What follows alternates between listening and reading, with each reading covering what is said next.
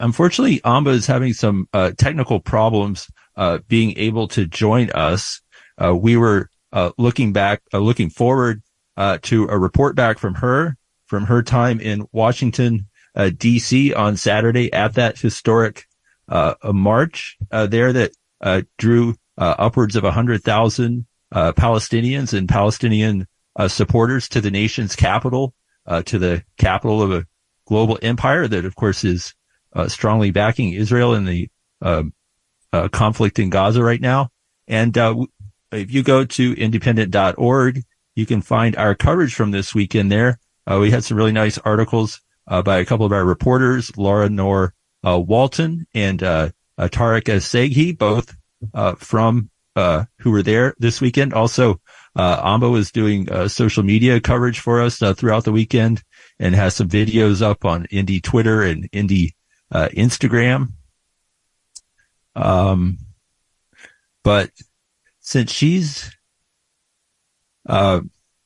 since Amba's having some technical difficulties right now, I think what we're going to do is just sort of a jump ahead here a little bit and go to a couple of guests from the Bronx, from the Bronx Anti-War Coalition.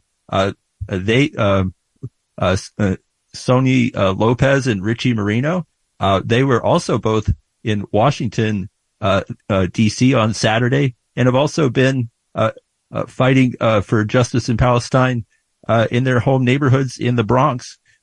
Sonyi and Richie, welcome to WBAI Radio. Thank you for having us, John. Yeah, you bet. So just for starters, we want to talk about the situation with your congressman and, the sort of the Bronx angle, on all of this, and the Bronx, Palestine connection that you all see and have tried to underscore. But, first of all, can you just give me, your reactions to being in Washington on Saturday at what most people believe is the largest pro-Palestinian, protest in U.S. history? Oh, of course. I mean, for me, it was the largest protest I've ever been a part of ever. And I thought it was an incredible action. There were so many cross-generational, folks there, cross, culture, so many children leading the march, and leading the chants. We saw, folks from Jewish Voice for Peace. Bronx Anti-War was there as well. Richie spoke on behalf of Notori Karta. He can talk a little bit more about that. But I was there, documenting and just taking it all in. And I thought it was so powerful. I couldn't make it to the White House because I had to catch my bus back to the Bronx, and it was a 5-hour ride back. Got home like at 1 a.m., but it was so worth it and so edifying and, amazing to see that collection and collective of folks there for Palestine. Great. Actually, I think we are now joined by Amba Gagarian. Amba, are you there? Hi. Yes. Sorry, I was having some technical difficulties, but I'm here now. All right. Well, that's live radio for you. So it's great to have you here. We jumped ahead a little bit here with Sonyi and Richie, but Sonyi and Richie, if you can just sort of hang with us here for a few minutes, we want to have some of Amba's footage from Washington, and then we'll definitely jump back into talking about what you all are doing in the Bronx. Amba, let's see here. Well, let's just take it from the top. You were in Washington this weekend. We had a couple other reporters there. Their articles I just mentioned, but you also got some really great footage from that event. You want to share your impressions and then take us into the footage? Right, sure. I was there among, at least 100,000 other people. There's many different counts, but that number seems to be the most solid one for now. And it was, I haven't been to many other DC protests, but I've seen a lot and, seen the organization of many. And then for ones that I have been to, it's mostly groups that were pre-organized to go from different places and whatnot. And for this this one, it was definitely many people coming out on their own last minute, families, people of all ages, as well as, you know, some organization, you know, among it, within it, with different Palestinian activist groups and many others, lots of Native American solidarity, lots of, you know, Black American and other occupied people solidarity, and then, you know, really solidarity, I'd say, across the board. There was a group of Biden staffers that were there, holding signs saying ceasefire now. And, you know, ceasefire now rung out, but so did Free Palestine and From the River to the Sea, Palestine will be free. You know, a lot of the chants that we've heard over and over again, Gaza, Gaza, don't you cry, Palestine will never die. And that's one that I think particularly you see people crying out, in a need to chant in desperation. You see a lot of, at these protests in New York and in DC, young protesters, just finding it within them, maybe the need to lead a chant, you know, so lots of chants coming from all different parts of the crowd. Lots of people, lots of solidarity, good speakers, less press than would be at probably other protests of that side as far as the press stand goes. And, you know, a lot of people expressing, you know, disdain for Biden and his politics on this. But I think overall, the general feeling is that while the general public's opinion might be changing slightly toward Palestine, Israel, that we've not broken through the dome of the establishment, the media and the establishment. Exactly, the media and those in power that are actually making these decisions on a national and global scale. So there's that frustration. But I have one short clip from the Palestinian national anthem being sung, while we were in the Freedom Plaza, which is where everybody congregated. And to give you an idea of how many people there were, at least at the just while people were congregating, from the Freedom Plaza to the Capitol was full of people, of pro-Palestine protesters. And I actually have a video of the whole entire march going by that we'll be posting on the Independent on Twitter and Instagram later this evening. But for now, let's go to the Palestinian national anthem being sung during the initial rally. And I was very lucky to be standing behind a woman with a beautiful voice, who you will get to hear, a Palestinian woman.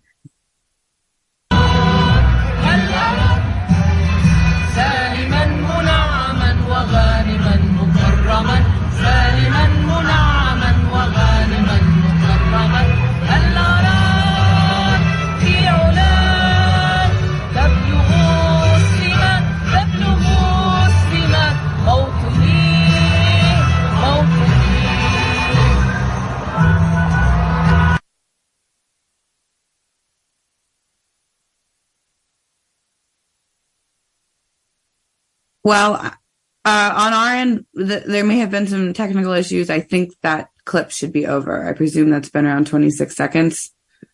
I'm sorry if I'm speaking over it, but that was the people, many Palestinians and their supporters, you know, tens of thousands, 100,000, maybe more people on Saturday, November 4th, singing the Palestinian national anthem at the March on Washington.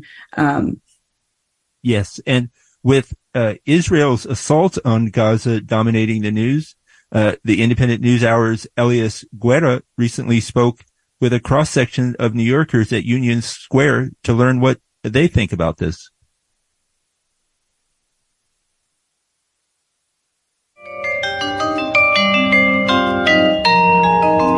So you've got to vote. That's the only answer. That's all we can do. You've got to vote. But voting is the only thing we've ever done. Good afternoon. I'm a reporter for The Independent, and I'm doing like a little short audio segment asking folks if they have any thoughts they are comfortable sharing about the conflict in Israel and Palestine. Yeah, I mean, I don't have a lot of background on it, but I do think it's really unfair. It's basically a genocide. Honestly, they don't have an army, so it's basically genocide. And yeah, civilians should not be punished for crimes of politicians or whatever politics that is going on. I finished high school over there in an international American school in Palestine in the West Bank. You can say there's three different groups of Palestinians that live within the Palestinian borders and the Israeli borders. The first one is, you could say, the ones that live in the West Bank. That's anywhere between Khalil all the way to Nablus and to Ramallah.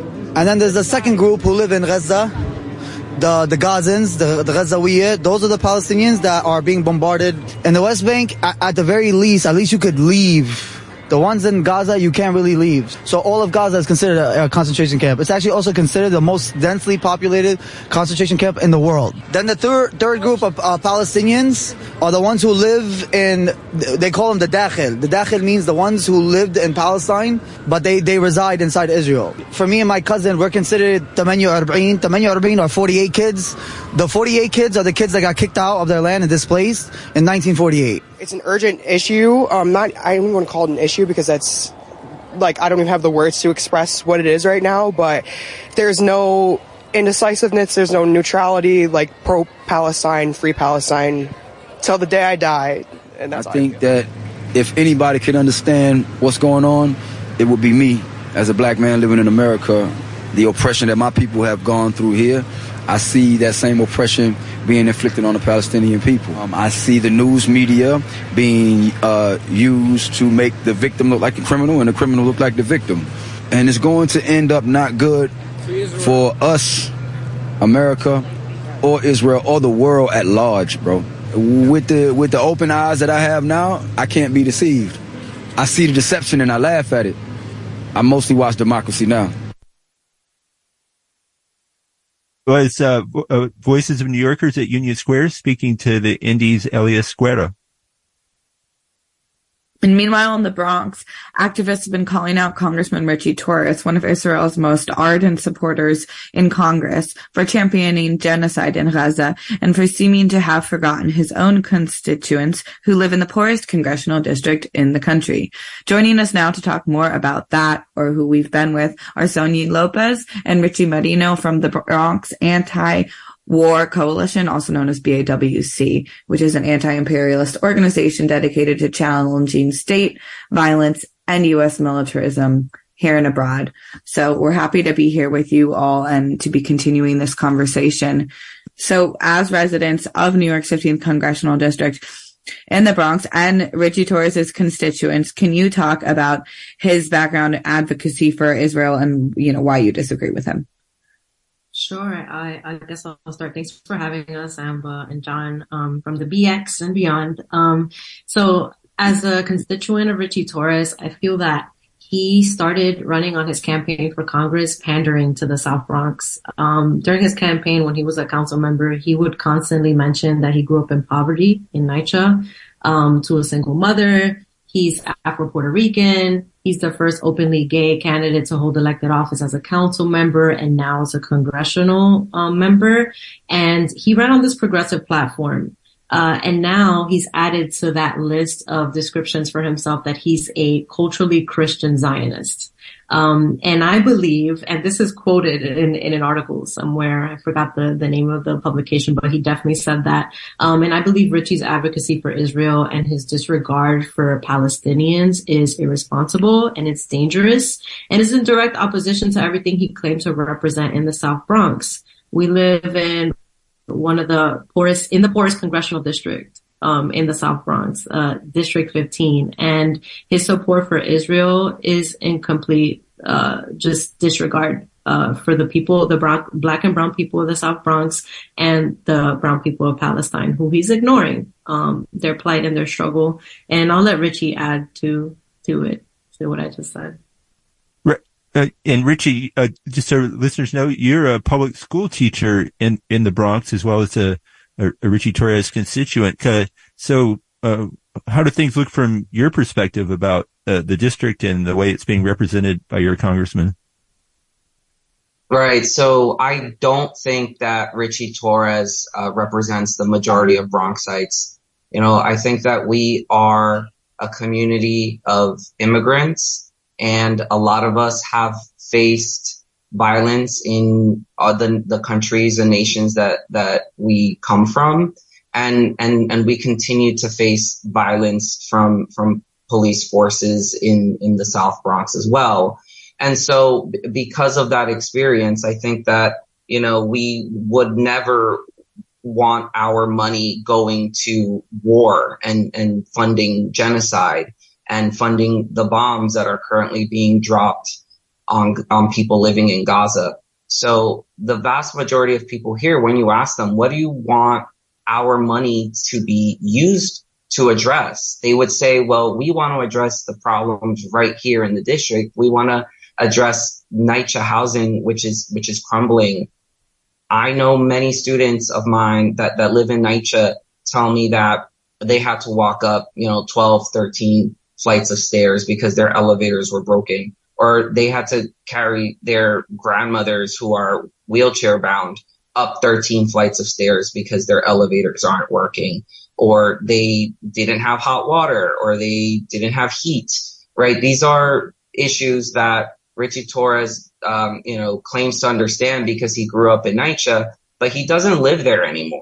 And, now he lives a very different luxurious lifestyle in Washington, D.C., whereas we Bronxites, we still live here. We still have those problems. We don't get paid six figures plus a year to forget about them because we live them every day. Right. And let's hear from Ritchie Torres speaking himself about what's going on in Palestine and Israel. This was on MSNBC on October 11th. We should be condemning in no uncertain terms the barbarity and the savagery of Hamas. There's no need to politicize. There's no need to psychoanalyze the feelings of Hamas. I'm no more interested in a psychoanalysis of Hamas than I am interested in a psychoanalysis of ISIS or Al-Qaeda. Right, and that was your Congressman Ritchie Torres speaking on MSNBC on October 11th. I think it's interesting that he says it's not necessary to psychoanalyze who we might consider our enemies, because I think that's actually really important in understanding anything, is psychoanalyzing it. Maybe he needs to psychoanalyze problems better, like those in his district. To psychoanalyze himself. Well, so how would you two respond to that, Sonyi and then Richie, to that, and how it relates to, to it as a comment, but also how it relates to your district and that opinion relates to your district? So, I disagree, obviously, with Torres' advocacy for Israel and his comments, any comments that he makes. Before BX Anti-War even held an action in front of his office, I just wanted to point out that Torres' Twitter feed did not mention the Bronx at all for months on end. And until after we, rallied in front of his office and called him out, he started panic posting about the district. And, in 2020 alone, also wanted to mention to your listeners that he received $141,000 in campaign contributions from the American Israel Public Affairs Committee, AIPAC. And we can't ignore these receipts, right? This is what's making him dance and what's making him say these things on live, on air and on news channels. And Richie, anything to add?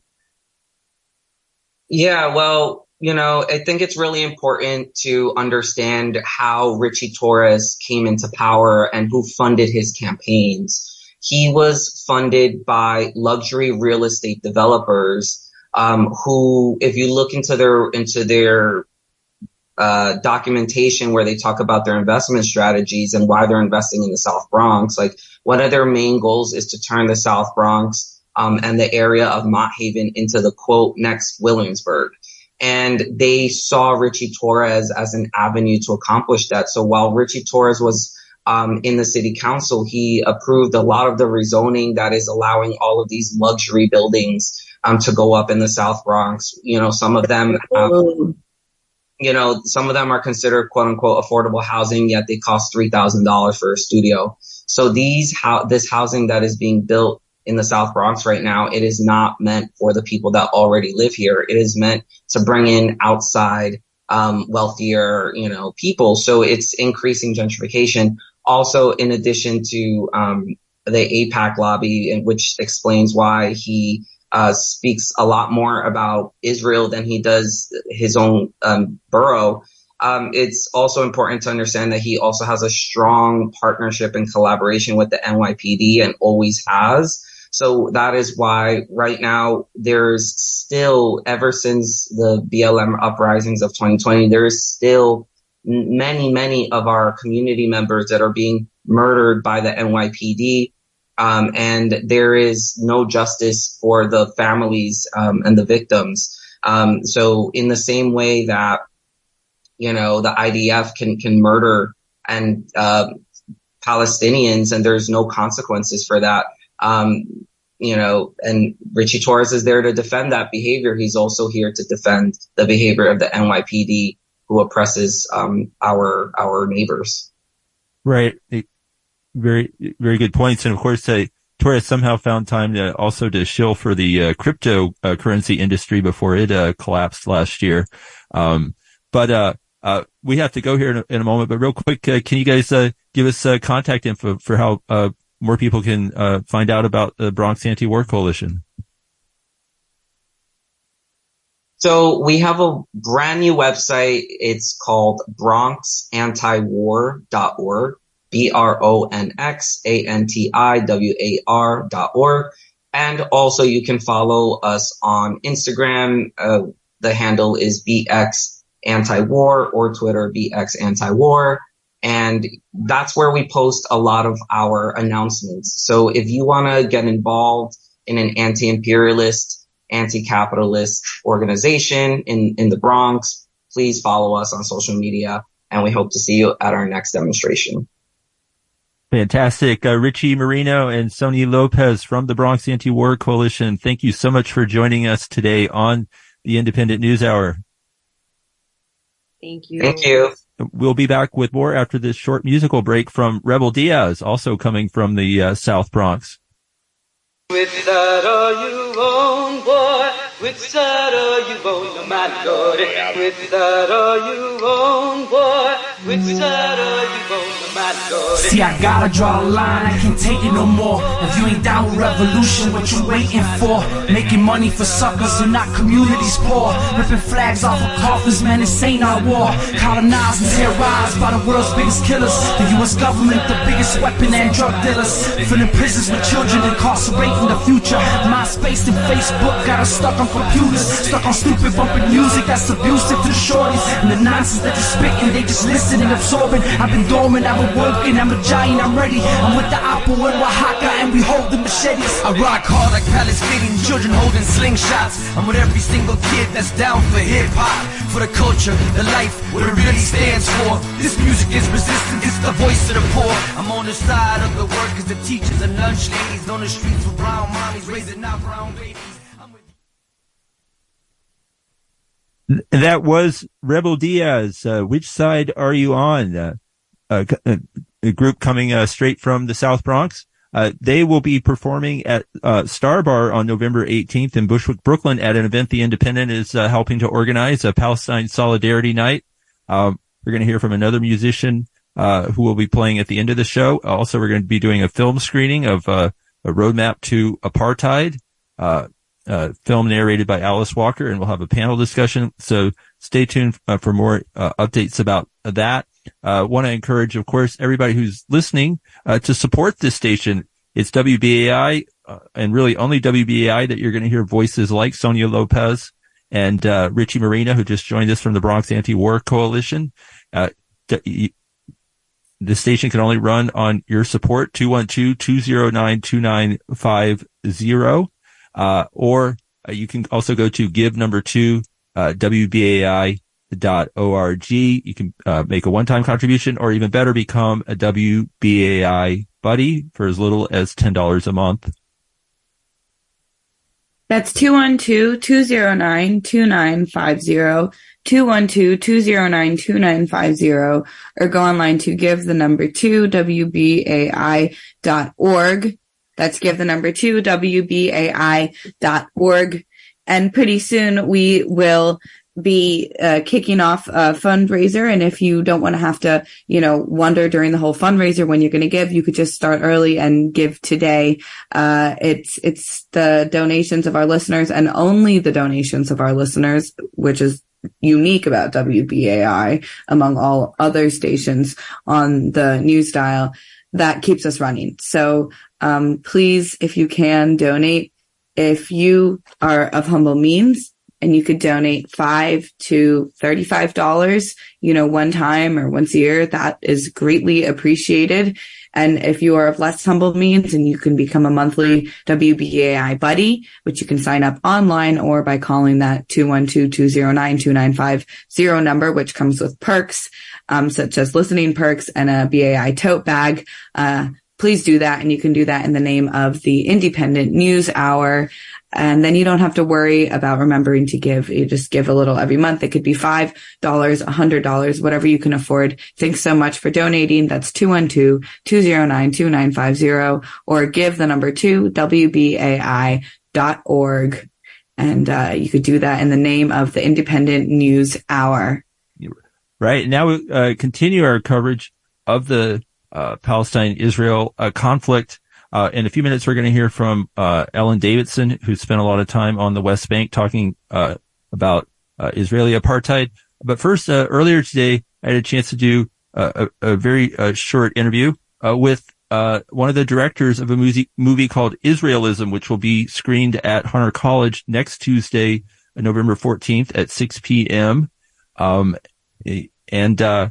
spoke with Sam Eilerston about this movie, which is about young people in the Jewish community who have second thoughts about all the wonderful things they've been brought up thinking about Israel. Let's hear from Sam real quickly.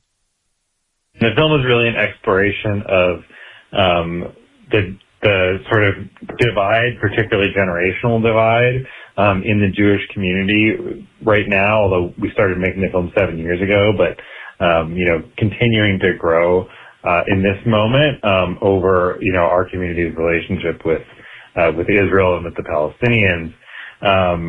We made the movie because, myself and my co-director, Aaron, we both went to Brown University together. We graduated in 2012.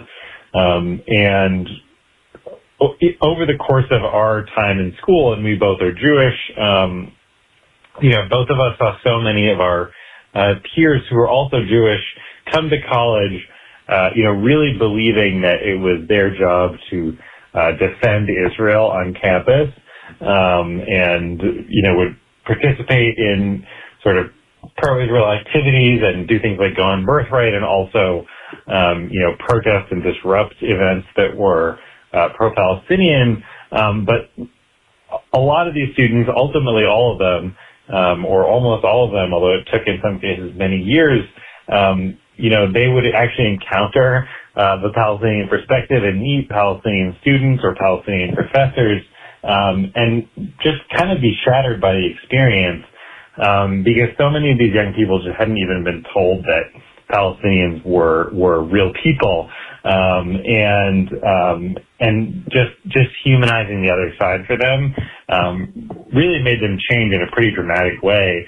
And many of these folks that we know are now doing, human rights work on behalf of Palestinians. So, but that was why we made the film, and the film, focuses on two, Jewish young people, who, one of them, goes to college and is a campus advocate for Israel. One of them, joins the Israeli military. And then both of them, realize that Israel's treatment of the Palestinian people is wrong, and that they were, supporting and being part of a military occupation and a system of apartheid, and, ultimately become advocates for Palestinian rights.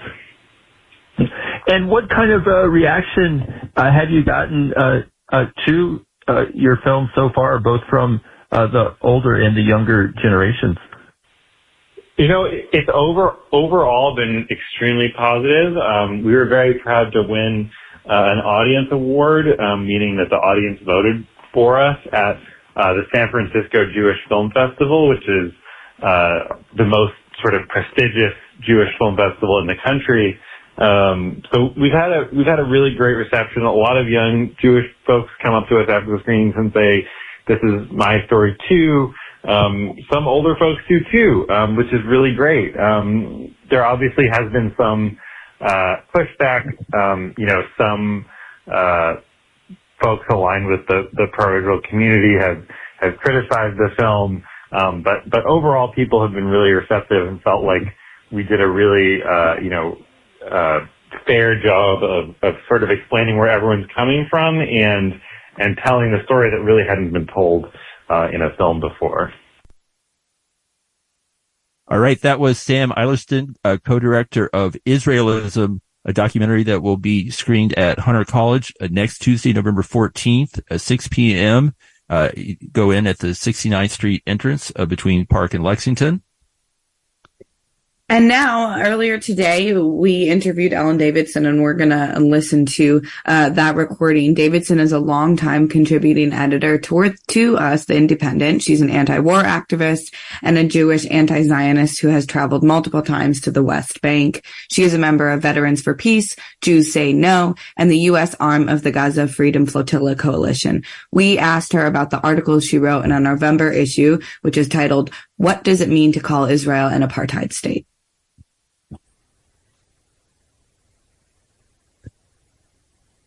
Ellen, can you talk about what apartheid is and how it originated in South Africa and how the Israelis have replicated it and also built on it and taken it further?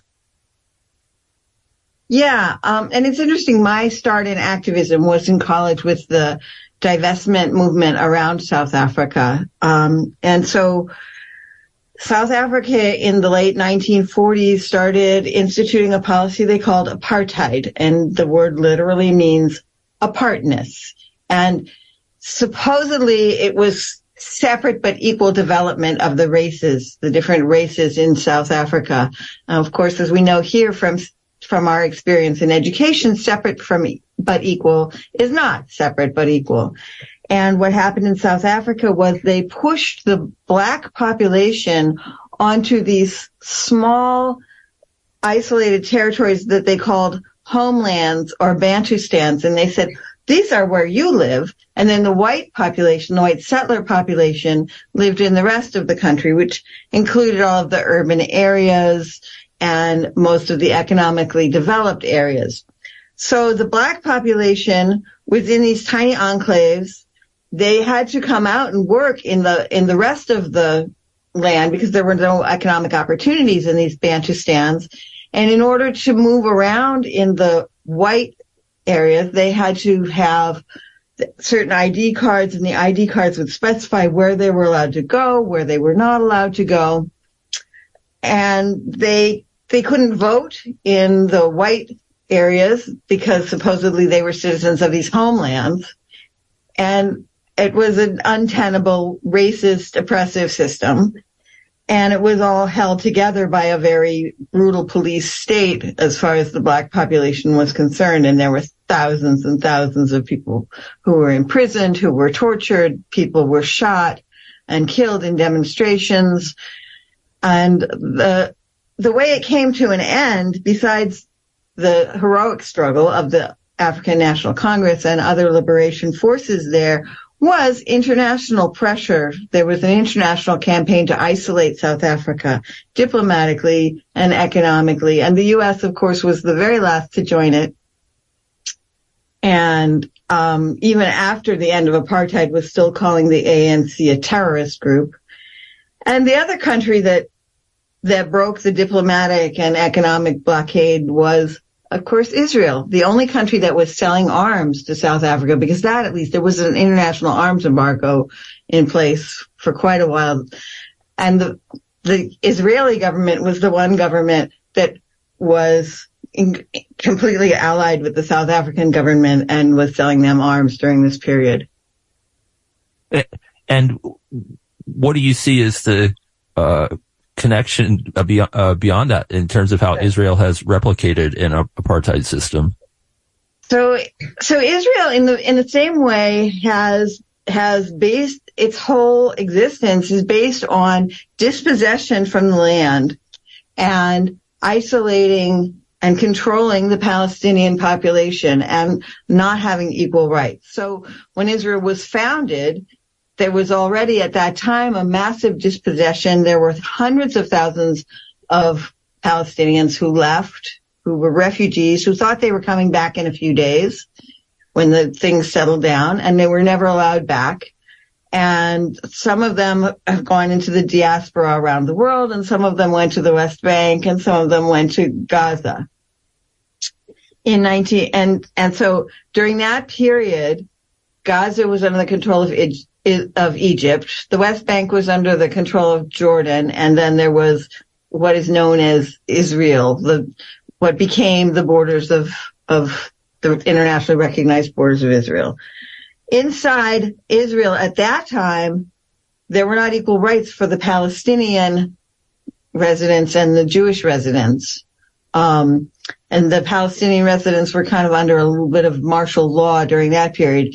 In 1967, Israel then invaded and took over the West Bank and Gaza, and they have been under occupation or blockade ever since. And so supposedly, and then under this mythical two-state solution that everybody talks about creating, the West Bank and Gaza would be under Palestinian control, and Israel would be under the borders that it had before the 1967 occupation began. But even in that, what happened is Israel started making settlements into Gaza, into the West Bank, and so the territory that the Palestinians live on shrank and shrank until it's again in these tiny isolated little Bantustans all over the West Bank. If you look at a map of the Oslo Accords, you'll see that the territory that is actually under Palestinian administrative and military control, and even that is nominal, it's a bunch of little cantons. They're not connected.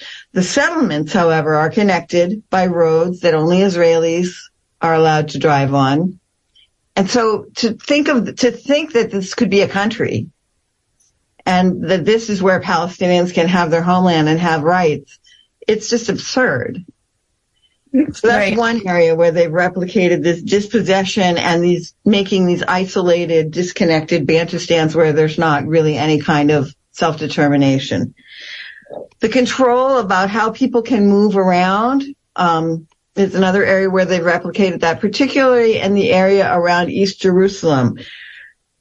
So in East Jerusalem, people have what's called a Jerusalem ID, residential sort of permit, that allows them to be in East Jerusalem, even though they are part of the Palestinian population from the West Bank. But as Israel and the settlements encroach through the area of East Jerusalem and the wall snakes through everything, it becomes increasingly impossible for people to make a life there. The wall goes up and they find their dentist is on the other side of the wall. So they find a dentist on their side of the wall. And they can't go to the stores and the doctors and the schools and whatever they used to on the other side of the wall. So then they find these things on their side of the wall. And then Israel said, oh, see, your life is not really centered on Jerusalem, so we're going to take away your Jerusalem residency permit. And then they lose all of the privileges and the services that went with that. So there's this system of control with IDs that's very parallel. There's also the system of imprisonment of people randomly. Under Israeli law, they can imprison anybody under what they call administrative detention. This is for up to 6 months. No charges, no explanation, no legal counsel, no redress, no way to deal with it, no bail, you're just arrested for 6 months. And then when they're done with the 6 months, if they want to, they'll extend it for another 6 months. So people have literally spent years in jail without even being charged. Right. And I want to just jump in here really quick, Ellen, because I have a question about that. I know that, that is often, that rule of the continual 6 months has been used for many Palestinian, prisoners, and there's a list of thousands. But is this also, you said anybody, in the territory. So does this also go for, say, an Israeli, anti-Netanyahu protester, for example?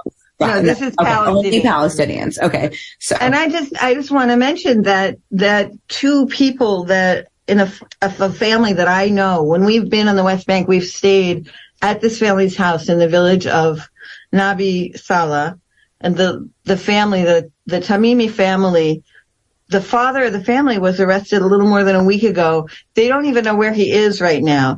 And this is a man that I have sat and discussed strategies of nonviolent protest. He is so committed to nonviolent protest. And he's just been arrested and he's gone. They don't know where he is. And then a couple days ago, his daughter, who's very well known, Ahed, she was well known because she was arrested when she was 17, and she was just arrested again at age 22. So just in my own personal limited experience, I know 2 people who have just been arrested in the last week and a half. Tell us more about your experience in the West Bank, and what you saw there. You know, as you said, it's small ghettos. I believe it's around 220 actually ghettos, separated by over 600 military checkpoints. And talk about these sterilization roads and the wall and just what's happening there now and your own experience. Well, when you try and travel through the West Bank, I mean, it's easier for me with an American passport, and I can basically travel where I want, but I do get stopped. I have to go through the checkpoints like anyone else. It's just that I'm allowed through them and the Palestinians are not.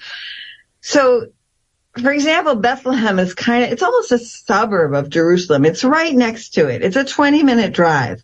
But if you are Palestinian and you want to get to East Jerusalem from Bethlehem, you can't just go straight through. You have to go, it takes about an hour and a half in order to get there, because you have to go, you can't go on certain roads. You have to go on the roads that are for the Palestinians. You can't go on the settler roads. And you have to go through certain checkpoints, which may or may not be open, which may or may not take you a long time to get through, or you may or may not get through them.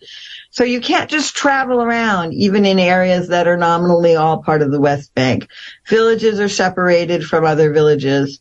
I remember when we went to Nablus, in 2007, and I was traveling with a group and we were in a van, and we had to leave our van on one side of the checkpoint and walk through and move around Nablus in 3 different taxis, because the van didn't have the right license plates to go through that checkpoint. Right. And the only way you go through that checkpoint is walking. You don't get any vehicle through. And coincidentally, one of the places we were visiting there was a prison that had been an Israeli prison and was notorious for torture. And 2 of the 3 taxi drivers that we just happened to get had been held in that prison and tortured.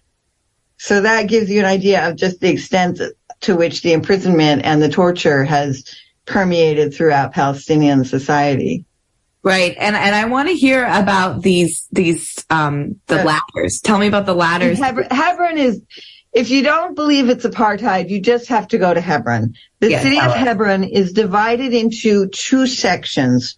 One is under Israeli military control, and it's all because there's a few settlements of really, I have to say, rabid religious settlers. God gave us this territory, that nobody else belongs here. They should all leave. They harass the Palestinians in the area. There's one house across from one of these settlements that has iron, the windows are all covered with metal caging, because the Israeli settlers just throw things at them and harass them. So their whole house is enclosed in a cage, because they have so much harassment from living across from these settlers. The marketplace has got chicken wire covering over it, because there's settlements above and they throw things down onto the marketplace. So the military's role has been to try and keep the population of Hebron separate from the settlers. And in order to do this, they've closed down certain streets. And their term for it is sterilization. Right. Which, just the thought of it it's repulsive, that somehow Palestinians are germs. You have to sterilize things. So they have 3 levels. There is the level where Palestinian businesses are not allowed to operate on that street. So if you had a shop on that street, too bad. And there's whole areas you can walk by with these shuttered, they're welded shut, these They have these metal doors that are welded shut. The second level is that Palestinians can't drive on that street. So if you have the Palestinian license plate, you can't drive on that street. And the third is Palestinians cannot walk on that street. So there's a street that used to be the main market street in Hebron, and it's deserted, except for a few soldiers coming up and down and some settlers coming up and down and American solidarity activists who go through. But it's a ghost street. And if you live on that street and you're Palestinian, you can't walk in your own front door. So if you go up on the rooftops, you'll look and you'll see ladders going from roof to roof, and sometimes there's walls on the rooftops between buildings, and there'll be a hole in the wall so people can pass through. And so people get to their own houses by going to a doorway or a building that on a street where they're allowed to be, and then going up to the roof and going through some complicated way to get down into their own homes. They cannot walk in their own front doors. Wow. Not to mention the homes that are either destroyed, and apparently Palestinians have to pay for that destruction, or the homes that are straight up kind of stolen by settlers and then re-inhabited by settlers, a lot of which is going on a more intense level right now, in the West Bank while, everything is happening in Gaza. But John, go ahead. Yeah. And apparently a lot of these settlers are often, kind of, straight off the plane from the United States, or even, Brooklyn or Queens, and they have more rights, than the local Palestinians. Yeah, the way it works, settlers, all the settlements on the West Bank are patently illegal under international law. But the settlers, the army has certain rules of engagement, and their rules of engagement for the settlers on the West Bank is that the army is not allowed to control them because they are Israeli citizens. So the army so if you wanted a settler to be arrested, you'd have to get a police person. So the army is, and if a settler is armed and shooting at people, the army is not allowed to shoot them. The only way the army could stop that person is to wait until they reload and non-violently tackle them. They cannot. That's the rules of engagement for a settler on the West Bank. Okay. So because they're Israeli citizens, so the army is not allowed to touch them, whereas Palestinians are at the mercy of any soldier who wants to do anything they want, and they do. Yeah. And can you talk about the recent upsurge in violence from the settlers on the West Bank? It started when Netanyahu and his far-right coalition came into power at the beginning of this year, but it seems to have back into power. Yes, and it seems to have greatly escalated since October 7th. Just talk about kind of the violence, the impunity, and then if you could, before we go, offer your thoughts on what you see as the path forward, like what solutions could look like. Yeah, if there weren't such horrors going on in Gaza right now, what's happening on the West Bank would be drawing world attention, because it's a horror show in its own right. It just, I hate to say pales in comparison. It's just not quite the order of magnitude of 10,000 people being killed. But, just since October 7th, almost 2,000 Palestinians have been detained by the military, have been arrested, for starters. And the settlers were, they were encouraged and emboldened when the Netanyahu government came back into power. And there are two kinds of settlers. There are religious settlers who really believe that God gave them this land and nobody else has the right to be there, and everybody else is inferior human beings. And then there are economic settlers who just are living in a settlement because it's a nice suburb of Jerusalem, and they get subsidized and they can get to their job in Jerusalem on their settler only roads, and it's a nice quick commute and lovely, beautiful neighborhoods. So what we're talking about here there's a whole other issue about how much culpability you have for being complicit in that system. But the religious settlers are comparable to white nationalists and Nazis in this country. They believe that they have a God-given right to the land and that anything that's in their way is expendable. And so they have been stepping up their attacks that have been going on for decades. And right now it's the harvest season. And so if the Palestinian farmers are trying to go out and harvest the olives, and this is always a season where the settlers go out and harass the farmers and make it impossible for them to earn a living from their agricultural land. And they sometimes torch their fields. They torch their fields. Olives, which can grow for hundreds of years. Yeah. No, the olive trees are like family members. Some of them are, 1,000 years old. And the settlers, they torch the fields. They bulldoze them. And sometimes they dig up the olive trees and they'll replant them in a nice little traffic circle in a settlement. So a tree that might have been in your family for generations is now a decorative element in a settlement traffic circle. And so they want to make it basically impossible for the Palestinians to live there. So whatever it takes, violence, destroying crops, destroying homes, burning houses. That's what they do because God gave them this land. They're real estate agents in the sky.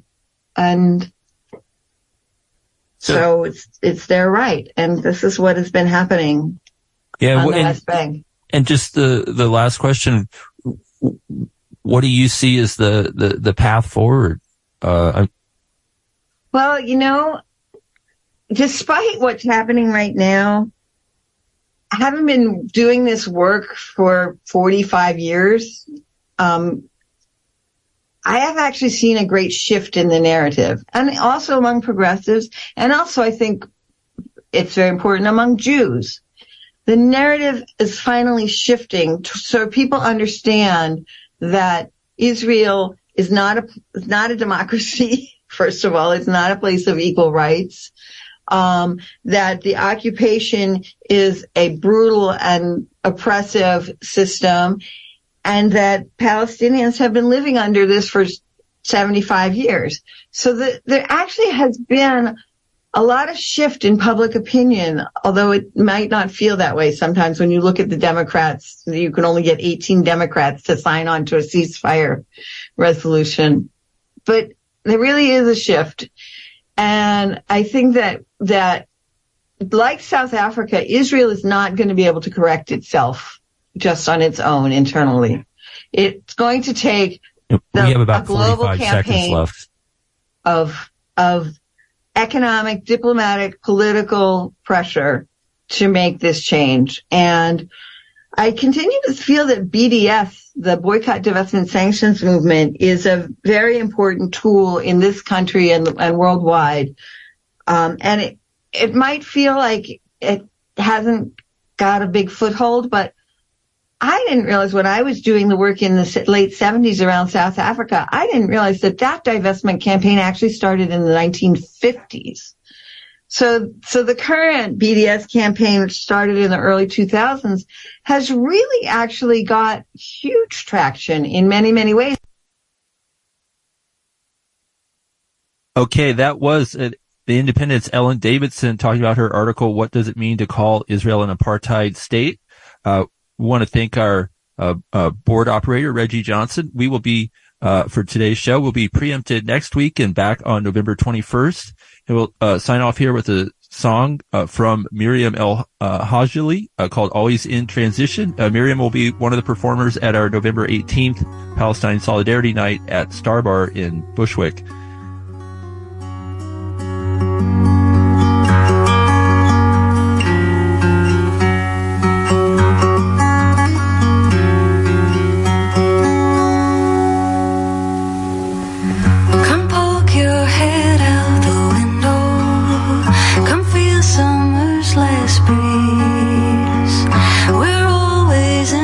Good evening.